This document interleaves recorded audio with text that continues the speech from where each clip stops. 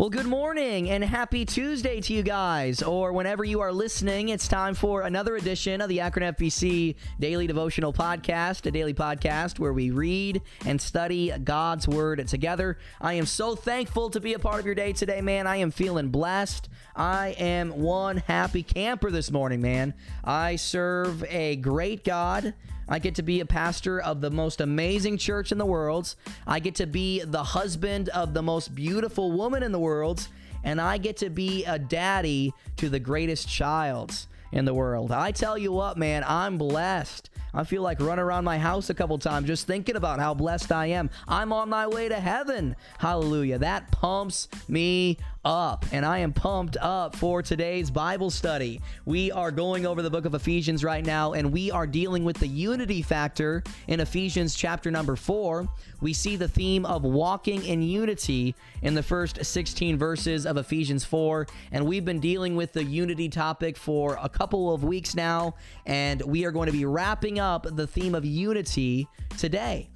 And so that being said, we'll just do a quick review of what we've looked at so far. We've dealt with the subtopic of the grace of unity, the Christian graces that we experience if we're dwelling in unity.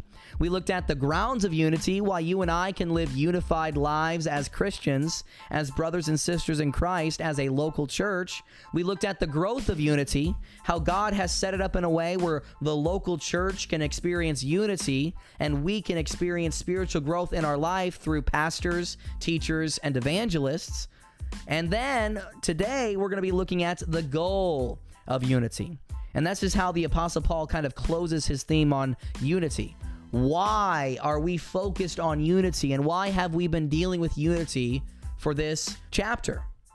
Well, one of the reasons is because Jesus Christ put the emphasis on unity. It was one of the things that he prayed for in John chapter 16, his prayer to the Father.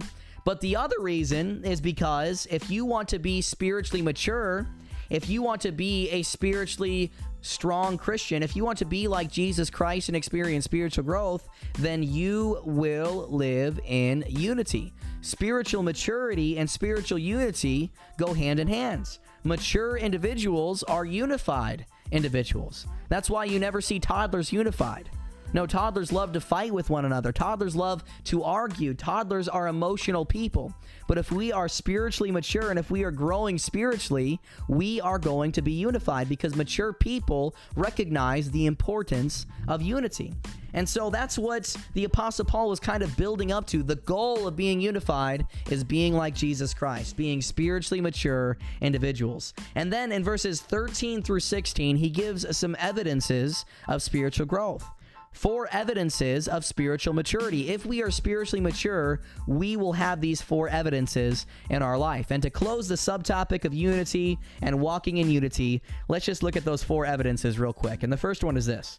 The first one is we'll be like Jesus Christ.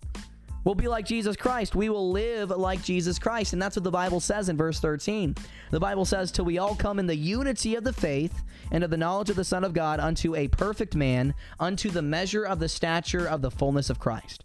So we see there that if we are coming to church, if we're being faithful to our local church and we are actually experiencing spiritual growth, our relationship with Jesus Christ is growing, we're going to be like Jesus Christ. That's what that verse tells us. You can't hang around something and not become like that person, right? You become who you hang around with. And if you're hanging around Jesus Christ, you are going to be like Jesus Christ. I quoted this yesterday, but I love to quote it because it's one of my favorite verses in the world. I have 31,102 favorite verses, but this is definitely one of them. The Bible says, but the fruit of the Spirit is love, joy, peace, long-suffering, gentleness, goodness, faith, meekness, temperance. Against such there is no law. All of those traits, all of those promises, all of those fruits that are mentioned there, those are all Jesus Christ. Those are all the examples and the traits of Jesus Christ. So if we are abiding in Christ, if we have a strong personal relationship with Christ, we will be like Jesus Christ. Christ's likeness will be evidenced in our life. And that's the first evidence of spiritual growth. But then the second evidence of spiritual maturity is stability.